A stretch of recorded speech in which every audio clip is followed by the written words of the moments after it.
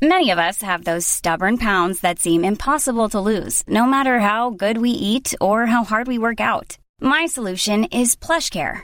PlushCare is a leading telehealth provider with doctors who are there for you day and night to partner with you in your weight loss journey. They can prescribe FDA-approved weight loss medications like Wegovy and Zepbound for those who qualify. Plus, they accept most insurance plans. To get started, visit plushcare.com/weight loss. That's plushcare.com/weight loss. Quality sleep is essential. That's why the Sleep Number Smart Bed is designed for your ever-evolving sleep needs. Need a bed that's firmer or softer on either side? Helps you sleep at a comfortable temperature? Sleep Number Smart Beds let you individualize your comfort, so you sleep better together. JD Power ranks Sleep Number number 1 in customer satisfaction with mattresses purchased in-store. And now, save 40% on the Sleep Number Limited Edition Smart Bed for a limited time. For JD Power 2023 award information, visit jdpower.com/awards. Only at Sleep Number stores or sleepnumber.com.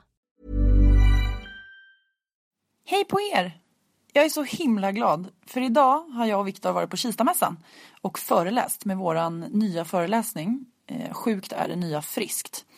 Vi var där och gjorde vi kallade det för psykologisk trendspaning. Där vi dels tog upp statistik, hur det faktiskt ser ut, hur Sverige mår. Och vi mår inte så bra, men det tror jag många av er redan vet. Men vi presenterade mer fakta på hur det faktiskt ser ut. Sen så snackade vi om podden och berättade hur den har kommit till. Vi behandlade några av de begrepp som vi väldigt ofta använder i vårt samhälle. Så här, vad är friskt och vad är sjukt, vad är normalt, så. Och sen snackade vi även om diagnoser. Vilken diagnoshets vi lever i.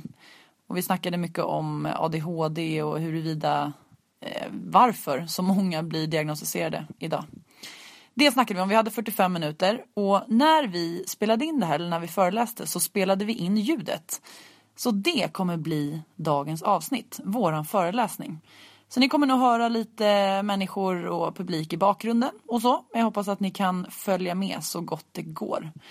Det första som händer är att jag och Viktor kör ett rollspel. Om ni blir förvånade eller chockade över hur det börjar. Men lyssna nu. Och det jag slogs av efter den föreläsningen. För jag var ganska nervös inför den. Och Viktor också. Men det är vad som har hänt sedan vi började med den här podden. Vilket meningsfullt liv jag lever. Att faktiskt få chansen att påverka och nå ut. Det är bland det viktigaste jag har gjort. Så jag är så glad att jag har gått emot mina rädslor och gör. För det är svinläskigt. Jag skakar på händerna innan jag går upp. Men sen när jag står där och jag ser Viktor, då blir jag liksom lugn och trygg. Och det tar väl 20 sekunder. Sen är jag bara i mitt esse och bara älskar att stå där. Och bara få se de här blickarna hos människor när de bara, men gud. Eller så här, någon aha-upplevelse eller så här, shit, det där har jag inte tänkt på. Eller wow, liksom. Ja, det är otroligt häftigt. Så att, hörni, lyssna och hoppas att ni tycker att det är bra, att det ger er mening också. Glöm inte att följa oss på Instagram och Facebook, och vi har en YouTube-kanal nu. Så vi kommer även lägga upp den här föreläsningen om ni vill se den live. Det kanske ger er lite mer mening och lite roligare. Så följ oss där. Ha det jättebra. Och kom ihåg, våga prata om det. Puss och kram på er. Hej då!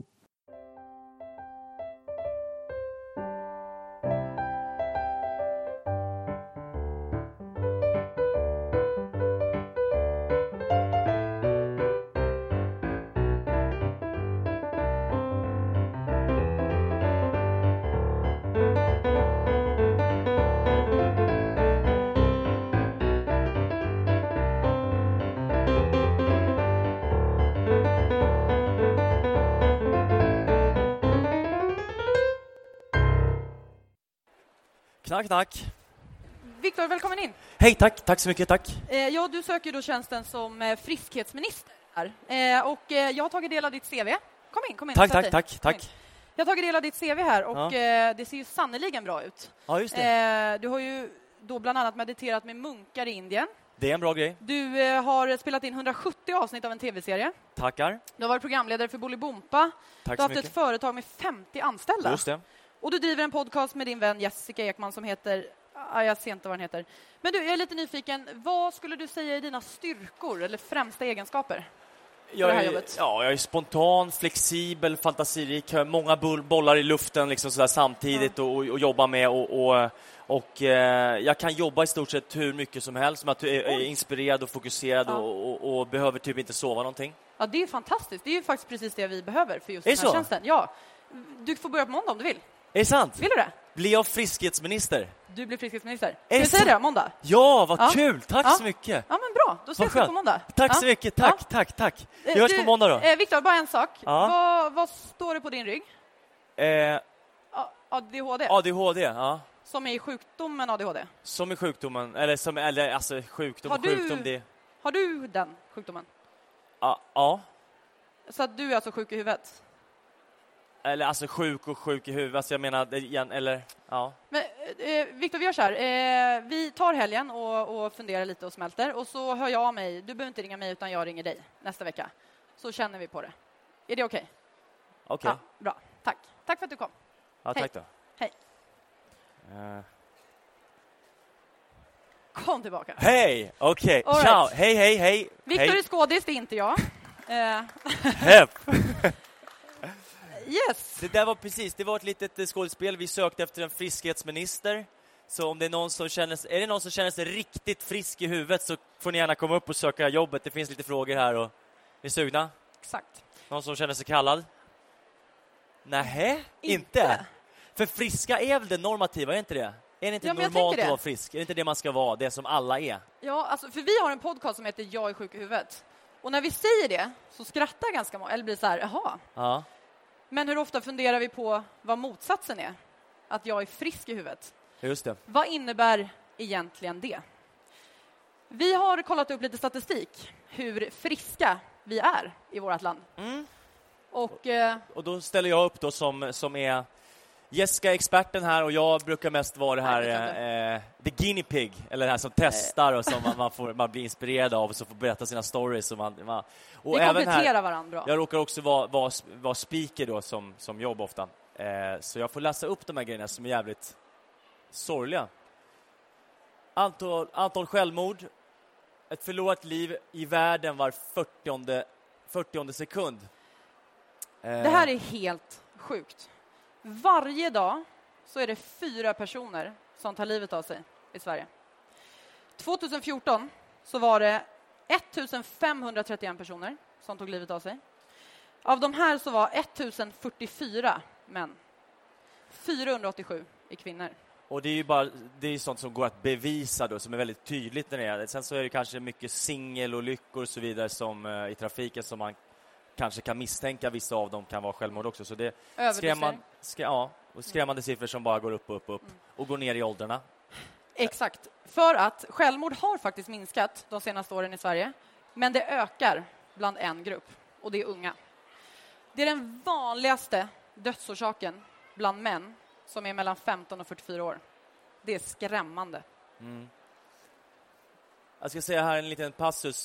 Det finns en vän till mig har gjort en film som just heter Ett steg för livet. Och den har Stockholms premiär i kväll. Så om folk är sugna på att gå och kolla på den så går det att lösa i så fall. Så snacka med oss i båset sen efteråt. Montern som ligger där nere så kan jag ge mer information om det. Så är det. All right. Antal sjukskrivningar på grund av psykisk ohälsa 41%. Det här är den enskilt största gruppen och kategorin som vi blir sjukskrivna för. Det finns ingen grupp, cancer eller man har brutit ett ben, som är så här stort. Nej. Sen 2012 så har sjukskrivning på grund av psykisk ohälsa ökat med 73%. Yes. Det är helt galet. Jag var sjukskriven för det i våras, bland annat. Antidepressiva läkemedel, så kallade lyckopiller, som du käkar. Jag käkar det. Jag käkar inte, än. 500 000 personer i Sverige. Och det här är också rätt intressant. Jag tror, vi hittade inte exakta siffror, men jag tror att det här är 5:e vanligaste läkemedlet i Sverige. Och ändå är det fortfarande tabu att prata om det. Och det är fortfarande folk som höjer på ögonbrynen när jag säger att jag äter antidepressiva. De bara, va? Behöver du det? Ja. För att man tänker att det ska synas utifrån. Och antal drabbade då? Varannan under ett liv. Och det är väldigt svårt att definiera, vad ska man säga det. Det är just nu, och eftersom att det stiger hela tiden så ja, jag vet inte om det kommer vara alla, om det fortsätter. Vår podcast heter Jag är sjuk i huvudet i ett friskt samhälle, i en frisk samtid.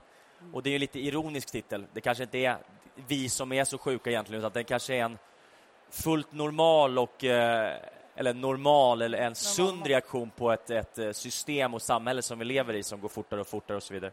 Det är vad vi tror i alla fall. Och det är också så, även om inte ni som sitter här kommer drabbas av psykisk ohälsa, även om med största sannolikhet så tror jag att man gör det mer eller mindre i livet.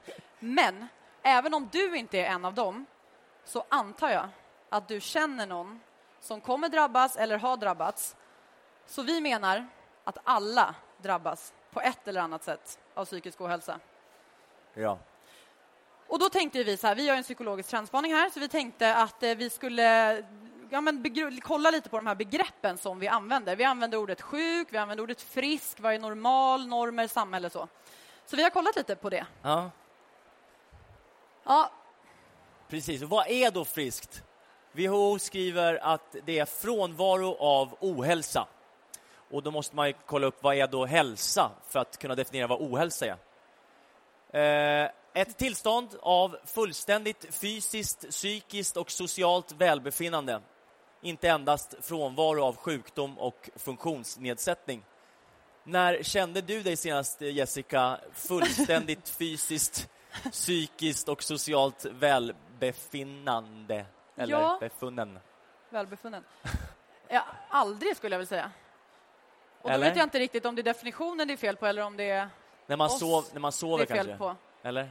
När man sover kanske. Man Fast då kanske inte sociala välbefinnandet är så jättestort. Eller? Kanske. Hör man oss? Hör man ordentligt? Ja. Ja, bra, för vi hör inte så mycket medhörning, men vi litar på det. Vi hör varandra. Okej. Yes. Vi säger att vi är sjuka i huvudet. Och man pratar om friskdom och att man strävar efter att vara frisk. Men det är också kanske lite skillnad när man pratar om somatisk sjukdom. Det är mycket, mycket lättare att säga att det här är sjukt. Ja. Det har celler som inte kroppen ska ha. Liksom. Men när man pratar om det psykiska, som ofta är väldigt subjektivt, vad är då sjukt? Och vad är somatiskt då? För att vi håller på att spela in en podcast samtidigt som ni sitter här. Så jag är ofta den här som ställer lite dumma frågor. Dumma. Vad är somatiskt? Somatiskt, det är kroppsligt. Det kroppsliga. Inte det mentala, eller det mer psykologiska. Och det är enklare att se mer tydligt. Ja. Cancer är mer tydligt än psykisk ohälsa. Och det går att ta blodprover och kunna se det här är fel, det här är bra. Medan när det gäller psykiskt så är det ju ofta skattningsskalor. Att man ska bedöma själv hur man mår. Och därför är det väldigt, väldigt svårt. Ja, Viktor, fortsätter du. Vad är sjukt? Just det, normalt. Det kommer vi till. Ja. Vadå? Normalt? Vi kommer till den efter den här. Vad ska jag säga då? Läsa den där tänkte jag. Jaha, definitionen. Ja, just det, min speakerröst. Ja. Tack så mycket. Okay. Som inte har god hälsa psykiskt eller fysiskt, tillfälligt eller långvarigt. Motsats, frisk.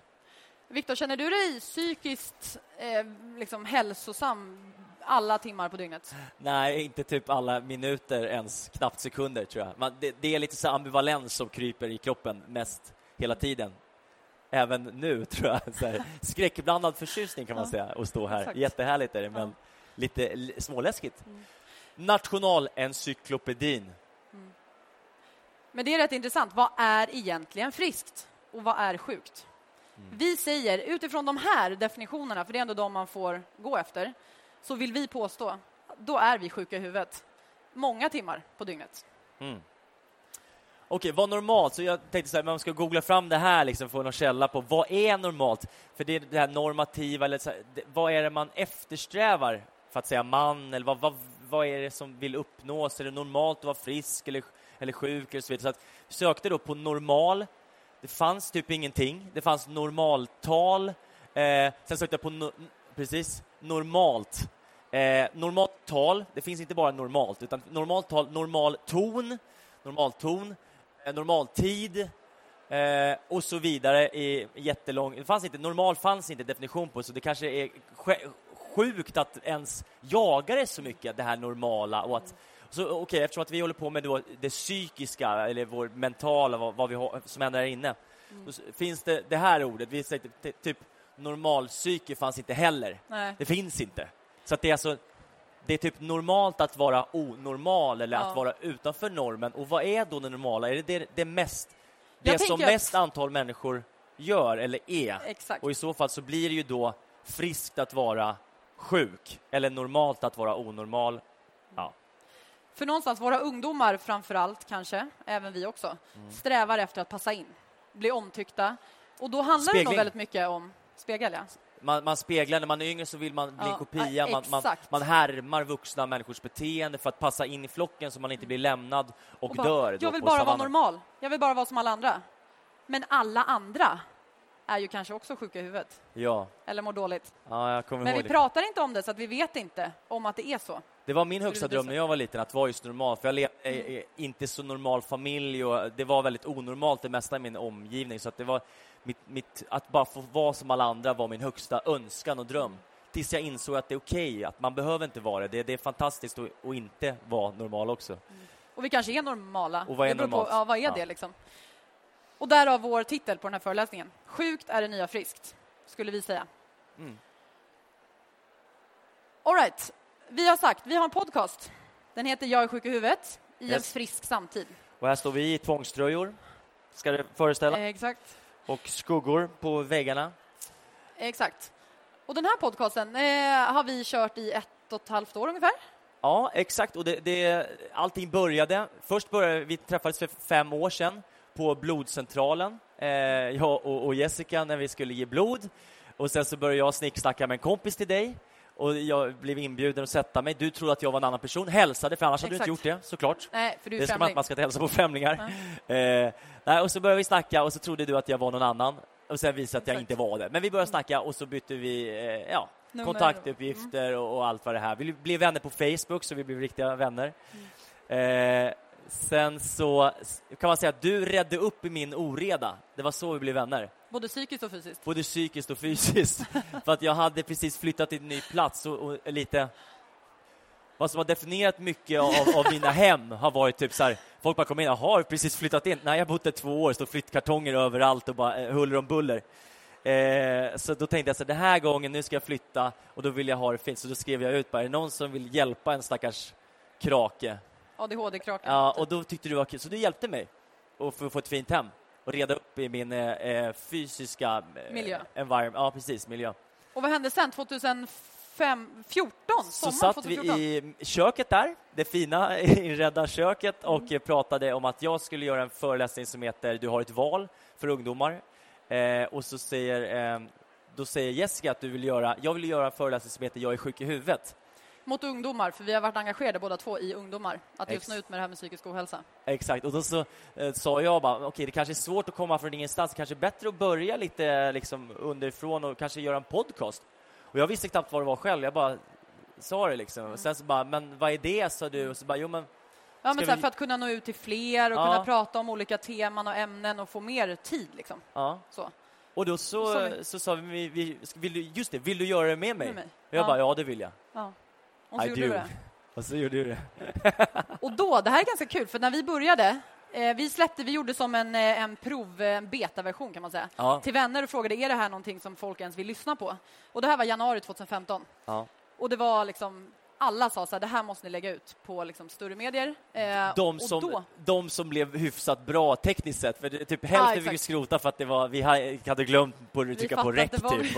Och det var väldigt, Exakt. Så vi har mycket hjärta med lite tekniskt kunnande i vår podcast, även nu. Så det man får ha lite, faktiskt. Jag är glad att vi har en tekniker här. Okej, hur går det till då? Och då så var det så, när vi började, då fanns det kanske 4 eller 5 podcasts på iTunes eller på nätet som handlade om psykisk ohälsa. Idag finns det, jag vet inte hur många det finns, jag tror 30-tal minst. Så det är kul att det går framåt i alla fall. Upplägget är att vi spelar in ett avsnitt varje vecka. Och de här avsnitten har olika teman. Så att vi har släppt ungefär 60 avsnitt drygt sedan vi började i april 2015. Och det handlar om allt ifrån döden till lycka, till acceptans, olika terapiformer. Vi har pratat bekräftelsebehov. Vi har pratat olika diagnoser, berättat om våra diagnoser. Och det återkommer vi till senare. Allt möjligt. Och vi svävar ut lite så ibland. Och ibland tar vi in gäster också om vi känner att vi inte har så koll. Så tar vi in. Och det var också ganska roligt för att under den här tiden så vi skulle göra det här. Och sen så blev jag så otroligt, jag blev lämnad, kände jag mig det som. Men det var nog jag som lämnade, egentligen har jag nu i min analys kommit fram till. Alltså. I en relation. Och det kickade massa grejer av min offermentalitet och offerkofta. Så jag var väldigt nära att förvandlas till en offerkofta. Men istället så fick vi bearbeta det här under tiden i podden. Så det blev ganska intressant resa, för det blev på riktigt. Och du gick också in i en tråkig period. Så att det blev en otrolig hjälp. Vi har ju liksom ändå så här, det vi har velat är att vi vill att man börjar prata om psykisk ohälsa för att få det liksom upp till ytan. Och då tänker vi så här, då måste vi leva som vi lär och vara förebilder. Så att om inte vi pratar om det kan vi inte heller uppmuntra andra att prata om det. Nej, precis. Så vi pratar och vi blottar oss ganska mycket och berättar om våra egna erfarenheter. Sen så är jag terapeut, så att ibland så kan det vara någonting som jag har lärt mig under min utbildning eller så som vi tar upp. Och så ibland så ger vi lite tips och råd också som kanske skulle kunna hjälpa än att må lite bättre. Så det är egentligen upplägget. Och så sagt, vi släpper på måndagar. Och här ser ni själva bilden på oss där vi sitter i tvångströjorna igen som är lite fejkade liksom, och att vi ville ha en ram som man visar liksom att i den här ramen skulle man egentligen bara se det perfekta ytan liksom. Här står vi med de här led liksom, lite den här blicken och allt där.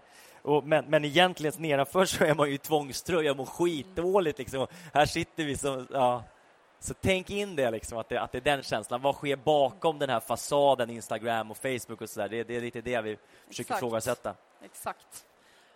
Och sen vi startade, vad hände då? Respons, alltså det var ju direkt, eftersom att det inte var så många som hade gjort och börjat snacka om det här som vi, så blev det väldigt många som ville vara nyfikna. Och vi, Metro skrev direkt, så då var det populärt, fick väldigt många lyssnare.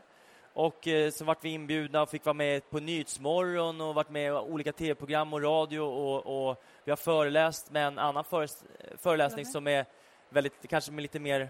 Där vi berättar lite mer om våra personliga erfarenheter. Den heter Våga prata om det. Ja, exakt.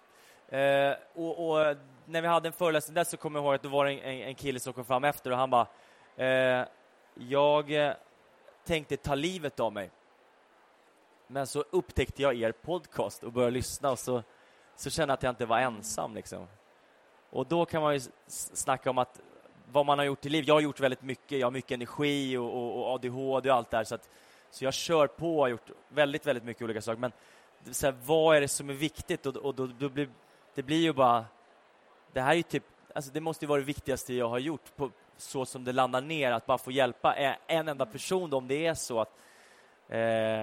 Och just att så här, vi inte, även om jag är terapeut, men tanken var inte att vi skulle utge oss för att vara experter. Nej. Vi pratar. Ja. Och det gör ju också att man så lite kan göra så mycket. Och att den vanligaste meningen som folk skriver i mejl är tack, jag känner mig inte så ensam längre. Ja. Och det är helt sjukt egentligen med tanke på hur många mejl vi får och vad statistiken säger. Att vi alla går runt och mår mer eller mindre dåligt. Ja. Men ändå så tror alla att de är ensamma om det. Ja, ensam liksom. om den känslan, ja. Men alla andra också, för det är så vi matas med bilder av alla som liksom hinner med och trevligare och så här, semestertider, man vill ju vara överallt och liksom shit, vilka fantastiska liv alla lever, och här sitter jag helt jävla ensam. Ja. Och ensamhet är vidrigt. Ja. This is Paige, the co-host of Giggly Squad, and I want to tell you about a company that I've been loving, Olive & June. Olive & June gives you everything that you need for a salon-quality manicure in one box. And if you break it down, it really comes out to $2 a manicure, which is absolutely insane. It's also so easy to get salon-worthy nails at home with Olive & June. The difference between how your nails used to look when you did them yourself and now with the Mani system is a complete game changer. The best thing about Olive & June, too, is it's a quick dry. Dries in about 1 minute, lasts for 5 days, and full coverage in up to 1 to 2 coats. Visit oliveandjune.com/perfectmani20 for 20% off your first system. That's oliveandjune.com/perfectmani20 for 20% off your first system. This Mother's Day, celebrate the extraordinary women in your life with a heartfelt gift from Blue Nile. Whether it's for your mom, a mother figure, or yourself as a mom, find that perfect piece to express your love and appreciation. Explore Blue Nile's exquisite pearls and mesmerizing gemstones that she's sure to love. Enjoy fast shipping options like guaranteed free shipping and returns. Make this Mother's Day unforgettable with a piece from Blue Nile. Right now, get up to 50% off at BlueNile.com. That's BlueNile.com. Even when we're on a budget, we still deserve nice things. Quince is a place to scoop up stunning high-end goods for 50 to 80% less than similar brands. They have buttery soft cashmere sweaters starting at $50, luxurious Italian leather bags, and so much more. Plus, Quince only works with factories that use safe, ethical, and responsible manufacturing. Get the high-end goods you'll love without the high price tag with Quince. Go to quince.com/style for free shipping and 365-day returns. Mom deserves the best, and there's no better place to shop for Mother's Day than Whole Foods Market. They're your destination for unbeatable savings, from premium gifts to show-stopping flowers and irresistible desserts. Start by saving 33% with Prime on all body care and candles. Then get a 15-stem bunch of tulips for just $9.99 each with Prime. Round out Mom's menu with festive rosé, irresistible berry chantilly cake, and more special treats. Come celebrate Mother's Day at Whole Foods Market. Ska vi berätta lite om oss? Ja, ni fick ju en lite snabb CV-uppläsning där i början på vårt lilla skådespel här i början. När jag sökte jobbet som friskhetsminister och inte fick det på grund av min sjukdom. Yes, så jag är lite mer nyfiken på dig, Jessica. Vill du berätta lite mer om dig själv och framförallt dina diagnoser? Mina diagnoser? Nej, dig själv. Ja, eller hur? De är några. Nej, men så här, det som är kul är att jag och Viktor kompletterar varann ganska bra. Vi är ganska olika. Jag är den som får agera besserwisser och vara den som kan saker och försöka ta tillbaka röda tråden och stå för strukturen. Och Viktor är den som är nyfiken och frågar, bara vänta, jag har bara en till grej. Så. Men så här, jag är uppväxt på Lidingö. Jag är 28 år och har haft en fantastisk barndom på väldigt, väldigt många sätt. Jag hade en underbar familj. Det gick bra i skolan och jag fick bra betyg. Jag tyckte det var askul att plugga. Jag hade jättemycket vänner, var ganska populär, liksom så. Men ändå så mådde jag dåligt. Och jag kände att jag inte passade in, att jag var annorlunda. Och jag ville egentligen bara umgås med min mamma och hennes kompisar och sitta och prata psykologi, typ. Så att det här har liksom under tonår, och vem tycker att tonåren är kul? Det är inte så många som tycker det, men jag tyckte att den var vidrig. Sen så när jag blev äldre så var det olika saker som hände. Min pappa fick cancer, min mamma höll på att dö. Och ja, det hände massa saker som bara gjorde att den här bägaren rann över. Så 2013 så mådde jag så fruktansvärt dåligt att jag inte ville leva längre. Och det var så många som mötte det med att så här, va? Men jag ska få lite perspektiv. Du har det så jävla bra. Vad fan har du att klaga på? Och det där gjorde ju inte att jag mådde bättre. Tvärtom så kände jag så här, ja vad fan är det för fel på mig? Jag har ju så jävla mycket. Och det har jag. Jag har fantastiska vänner, familj, jobb, allt liksom. Men ändå mådde jag så dåligt. Som tur var så hade jag en grym familj som var uppmärksam. Och som fick mig till hjälp. Så att jag träffade en psykiatriker och jag fick medicin. Så jag äter antidepressiva. Och jag tror att det räddade mitt liv. På riktigt. Och jag började gå i terapi och fick otroligt mycket bra verktyg för att hantera mitt mående. För jag har bland annat, då fick jag då depression. Det har jag inte nu, men jag hade det och har haft det i omgångar. Jag fick någonting som heter GAD. Det står för generaliserat ångestsyndrom också. Och det skulle man väl kunna säga är någon form av kronisk sjukdom som man ofta har med sig sedan man var liten. Och att man kan lära sig hantera det, men man blir inte av med det. Så att någonstans, det jag vill att nå ut med till ungdomar och till människor är att man behöver inte ha en legitim anledning för att må dåligt. Utan det är okej att må dåligt. Vad man än mår dåligt för så förtjänar man att få hjälp och stöd för det. Och det upplever jag har varit svårt i Sverige. Att möta det med att så här, jag förstår dig. Det är okej. Så att jag har skämts. Jag har gått med otroligt mycket skam. Så. Och Viktor, du har en ganska annorlunda bakgrund. Ja. Jo, jag har haft saker att skylla på. Jag har haft en ganska tuff barndom och sådär. Men det är som sagt, det är en annan föreläsning. Och det blir ganska mycket tydligare och enklare då att kunna ha något konkret. Okej, det och det hände. Jag har växt upp i fosterfamilj och problem. Och så om man tänker att man revolterar mot sina föräldrar och de förutfattade meningarna om vad man ska bli så blev det också en revolt för mig, fast omvänt. För att det förväntades att det skulle gå till helvete för mig. Så därför så blev det att min chans, jag insåg det var att sköta mig och liksom få ett hyfsat betyg så jag kunde komma in på den här skolan i Stockholm då, flytta själv till Stockholm 16 år och plugga teater, för jag hade upptäckt det via en terapiform som heter psykodrama, där man fick gå in och spela, ta rollen av den som förtrycker eller det problemet man har, eller se liksom, ja, det var väldigt nyttigt och jag insåg att det var något jag var bra på, för jag hade spelat teater hela livet och just försökt att vara normal och passa in och liksom men sen så kom jag till ett läge när jag flyttade till Stockholm och skapade mina egna förutsättningar. Det var okej. Och jag var faktiskt något som jag var bra på då liksom. Från att vara en ganska inte så populär och väldigt en udda fågel verkligen i.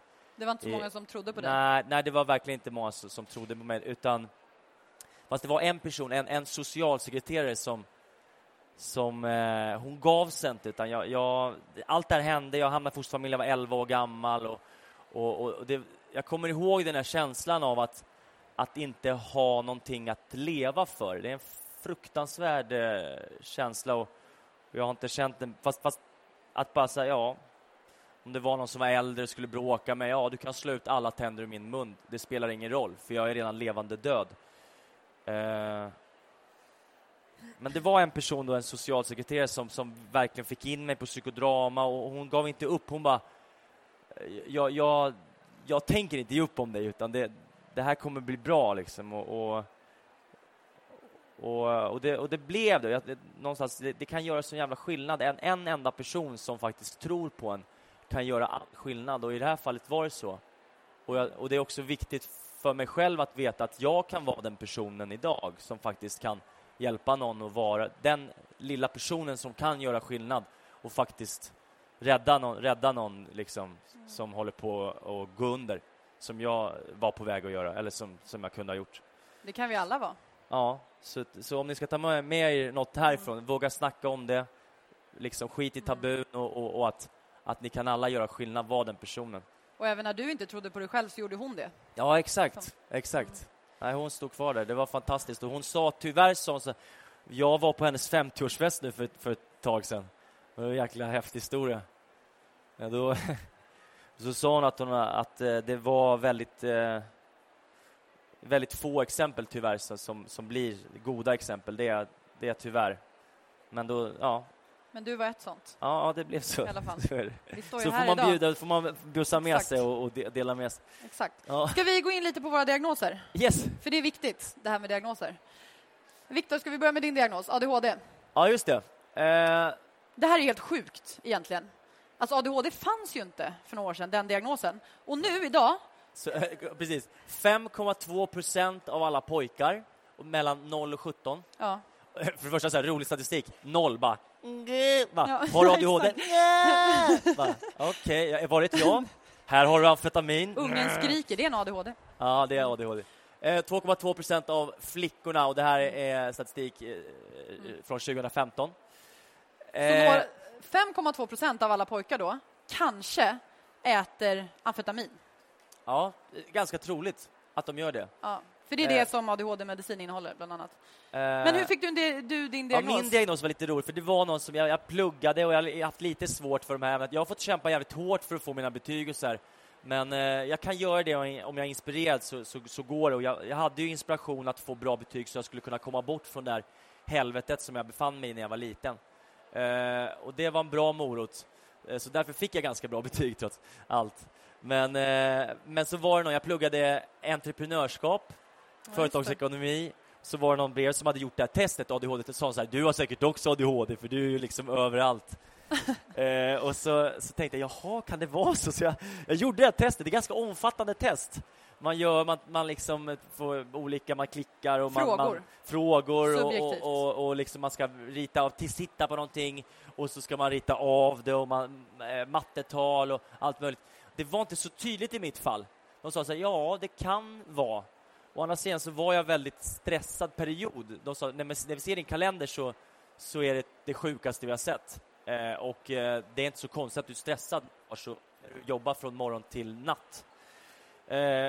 Vill du ha ADHD? Vadå? Nej, men vill du typ käka medicin? Nej, men då har du inte. Okej. Okej. Men sen så fick jag lite, så vart jag deppig av någonting, så jag fan, jag kanske har ADHD. Och vem är det som... Eller jag kanske vill ha medicin. Vem är det jag lever inför? Vem är det som så här, den här man som begränsar oss och som så här, nej, så kan man inte göra, eller så ska man göra, eller så. Så att jag tänkte så här, men fan, om jag ifrågasätter det, om jag kanske mår bättre av att käka den här medicinen. Så gick jag tillbaka och bara, men det är fan, jag tror att jag har ADHD. Då var jaha, ja, okej, varsågod, här har du medicin. Så då tog jag det, och det gjorde inte så stor skillnad. Än idag så är det så här, det är lite, jag vet inte. Det är jag lite väldigt godtyckligt. skeptisk. Det är väldigt godtyckligt. Ibland tar jag, ibland har jag inte tagit. Igår tog jag lite. Det finns ju de som hävdar då att ADHD inte ens finns. Att det är egentligen snarare en bara massa symptom som man har lagt ihop. Och sen så har man så här, ja men vi behöver kategorisera de här människorna i en grupp. Han är så han är så glad. Han är så energisk. Ja. Det är helt sjukt. Exakt. Han har lite svårt med fokus ibland när han leker. Ja, men de har till och med sett så här, alltså det har blivit sån diagnoshysteri. I USA så var det bland annat en tjej som de gjorde ADHD-utredning på, för de sa hon har ADHD, hon kan inte koncentrera sig i klassen. Och sen kom det fram att hon hade synfel. Så hon behövde glasögon. De har gått på amfetamin i 2 år för att de har sagt att hon har ADHD för hon inte kan koncentrera sig.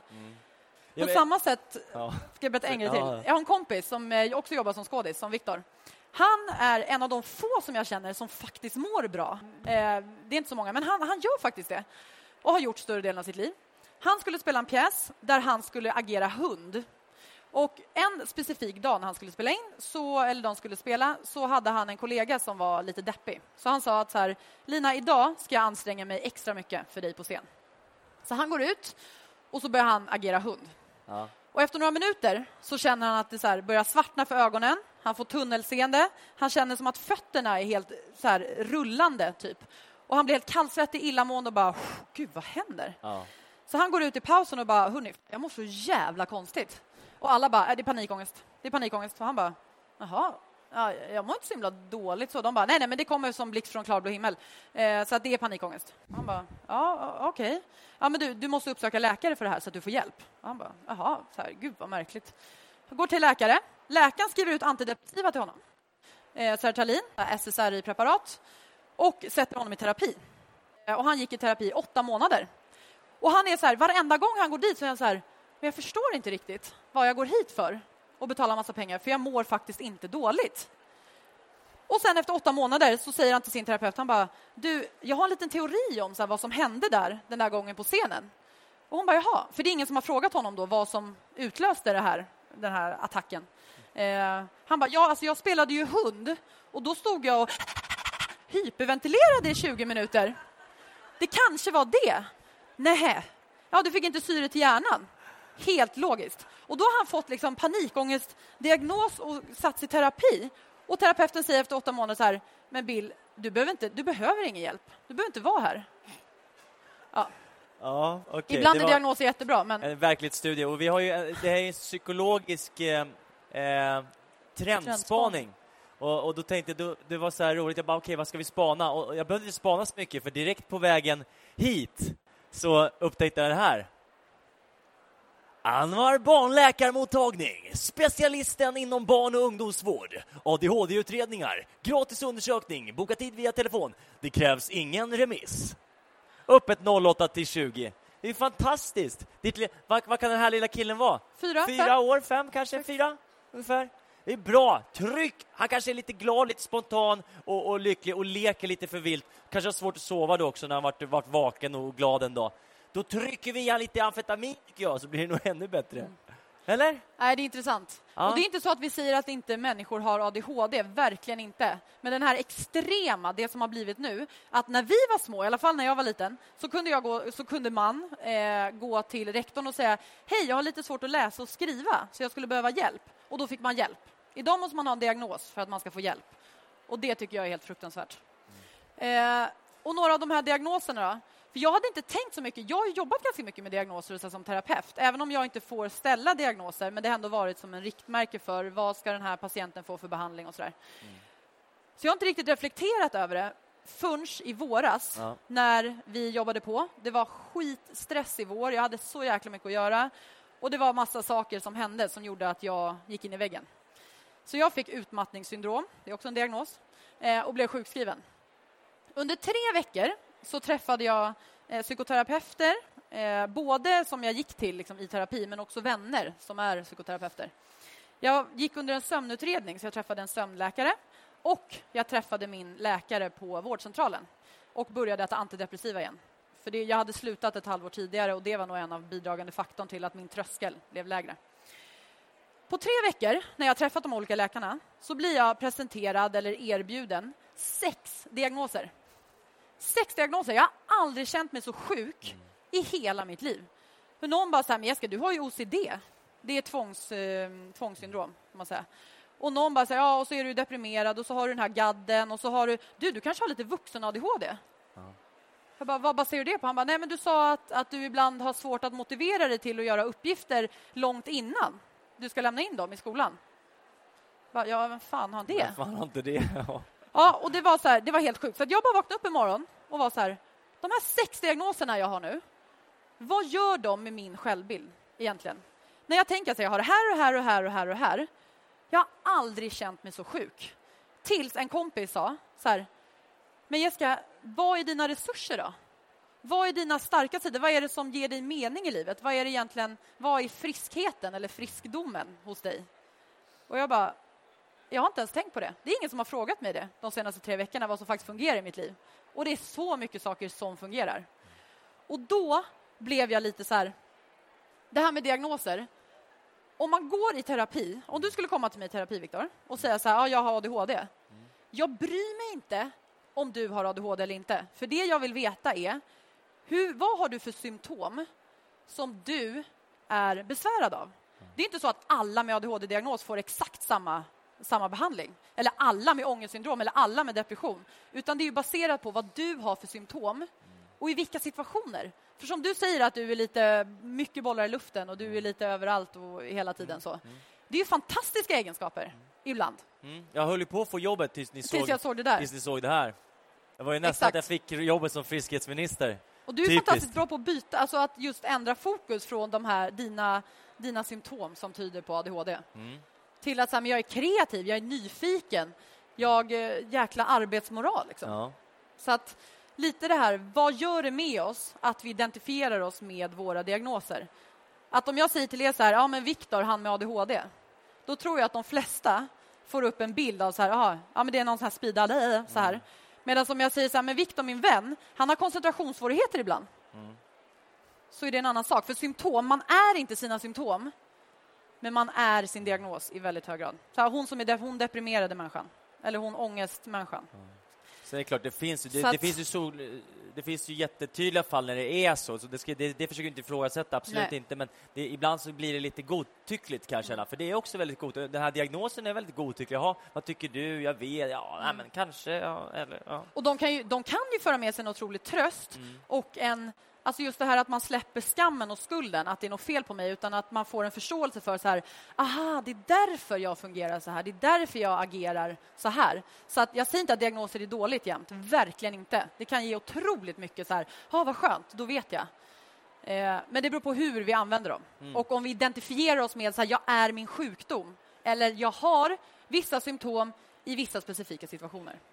Och de symptomen kan vara positiva också. Exakt. Ibland. Verkligen. Ja, men Viktor, vad är det då vi gör i podden? För vi har ju tänkt så här att det vi gör i podden, det vi förmedlar i podden, det är ju saker som har hjälpt oss att må bättre. Och det kan ju också vara att man har vänner som mår dåligt. Så att hur hjälper man andra och hur hjälper man sig själv på något sätt? Det är mycket samtal. Det är ju inte så att vi har någon så här metod och att vi liksom har... Men vi kör ju på och pratar och försöker vara nakna, transparent i alla fall med hur vi mår och liksom vara så pass ärliga som möjligt, för eftersom att vi uppmanar till det så vill vi själva vara det, liksom gå före och visa det. Bekräfta, I see you, Avatar. Ja. I see you. Vi har någonstans sammanfattat, vad är det egentligen som är viktigt för alla? När människor mår dåligt, försök inte tala om så här, du behöver det här, eller jag fattar inte, eller så här, försök förstå, bara bekräfta att så här, okej, jag ser dig. Det är okej. Om du kommer till mig och säger så här, men jag mår skitdåligt för att det här och här har hänt. Även om jag inte kan relatera till det, eller om jag kan tänka så här, oj, så kanske inte jag skulle ha reagerat. Men bara så här, det är inte det Viktor behöver att jag ska börja ifrågasätta. Utan bara så här, okej, det måste kännas skitjobbigt för dig. Berätta mer, typ. Jag ser dig. Det är inte säkert jag förstår, men jag kan försöka. Jag hör dig i alla fall. Jag hör dig. Och jag lyssnar. Fråga. Vad behöver du? Vad kan jag göra för dig just nu? Vad behöver du? Och det behöver inte vara logiskt för en själv. Och ibland som någon sa att män är lite mer lösningsorienterade när det gäller just känslor och saker. Att säga, jaha, vad kan jag göra? Kan jag lyfta en låda? Men det är inte alltid det är, utan det är bara så här, okej, vad behöver du just nu? Som sagt. För det finns liksom inget rätt eller fel. Nej. Det är så jäkla subjektivt. Det som jag behöver när jag mår dåligt kanske inte det du behöver. Nej. Och det är också så lätt att vi går in och så här har tankar om att så här, men hörru, kom, så här, vi gör det här, eller det här kommer nog få dig att må bättre. För att vi menar väl, jag har gjort det här hur många gånger som helst. För att jag tänker att så här, men det här skulle ju hjälpa mig. Men det betyder ju inte att det behöver hjälpa dig. Nej. Och att man kan ställa sig själv frågan också, vad behöver jag idag, som vi snackade om i förra podden? Exakt. Vad behöver jag idag? Ställa sig den frågan. Vad behöver jag imorgon? Vad kan göra min dag bättre eller mitt liv bättre just? Vad behöver jag? Och liksom faktiskt försöka vara schysst mot sig själv där och inte bara köra på in the matrix. Exakt. Försök förstå. Svårt, men man kan försöka. Det är också bekräftan på ett sätt. Och att kanske så här, försöka hitta mening i, för det har jag tänkt så här, okej, med min GAD, mitt ångestsyndrom, vad fyller det för funktion? Alltså istället för att bara värdera det som negativt eller positivt, utan snarare se så här, vad fyller det för funktion? För nu har jag det. Liksom. Vad gör jag med det? Och jag kan se tillbaka på mitt liv och kan känna så här, nej, jag skulle inte vilja vara utan det. För jäklar vad jag har kommit långt genom det. För att jag har varit så konsekvensfokuserad. Jag har varit beredd på varenda liten, så här, om det där sker, då ska jag göra så där. Om det där. Otroligt mycket så här, katastroftänk. Jag har varit otroligt så här, tagit in andra människor och försökt få alla människor att ha det bra. För att mitt bekräftelsebehov har varit stort. Vilket också är fantastiskt, för då blir man förhoppningsvis en bra vän. För att man känner in. Så att så här, utan att se så här, okej, vad fyller det här för funktion? Och hur kan jag skapa mening i det som hittills kanske inte har sett som en mening i sina diagnoser? Friskdom för sjukdom. Vad är det som är friskt? Vad nu friskt är. Det håller vi på. Vi definierar det i den här föreläsningen. Vad är friskt och vad är sjukt? Men friskdom, vad är det som funkar? Vad är det som fungerar? Och fokusera på det. Ja. Och du vill du ha ADHD, Viktor, eller inte? Eller Nej, så här... det behövs inte. Jag behöver inte det. Men jag vill gärna ha många av de egenskaper och förmågor, resurser det ger mig. Det vill jag absolut. Så att du har symptom som skulle kunna tyda på ADHD, men som du också vill ha för att det gynnar dig. Exakt. På något sätt. Exakt. Jag och Viktor, vi kallar varandra för BFF, Best Friend Forever. Och vi tänkte som en liten så här, kom ihåg, bekräfta, fråga, försök förstå, friskdom före sjukdom. Det blir BFFF. Så det blir Best Fantastic Friend Forever. Som en liten så här, kom ihåg. Exakt. Låt den vara, precis, om de vill ta en bild. Ja, om det är någon som vill fota. Hörrni, vi har en monter här. Vi är här idag, vi kommer inte vara här imorgon. Våra monter är precis raka vägen ner till andra hörnet. Man ser massa, precis. Alla har ju så flashiga och fräscha monter här, men vi har massa... inte en möbel, vi har bara massa saker på väggarna. Vi har klistrat massa så här lappar. Så, men där är vi, och där står vi, och glid gärna förbi. Och ni får jättegärna, för vi har ju en podcast som sagt. Vi vill jättegärna ha tips på er, eller från er, vad vi kan prata om i våran podd.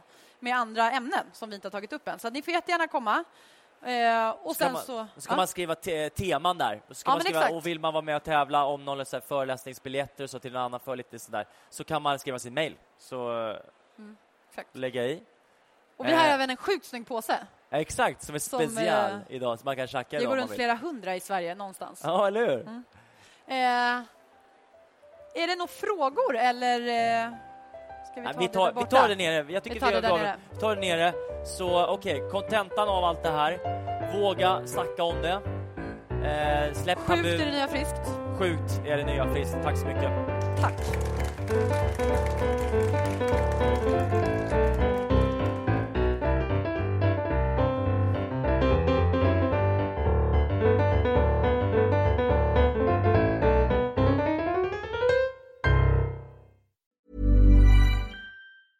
Even when we're on a budget, we still deserve nice things.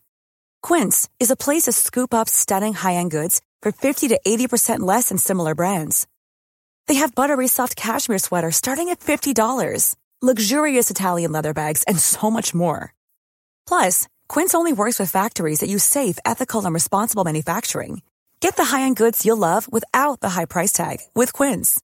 Go to quince.com/style for free shipping and 365-day returns. Mom deserves the best, and there's no better place to shop for Mother's Day than Whole Foods Market. They're your destination for unbeatable savings, from premium gifts to show-stopping flowers and irresistible desserts. Start by saving 33% with Prime on all body care and candles. Then get a 15-stem bunch of tulips for just $9.99 each with Prime. Round out Mom's menu with festive rosé, irresistible berry chantilly cake, and more special treats. Come celebrate Mother's Day at Whole Foods Market.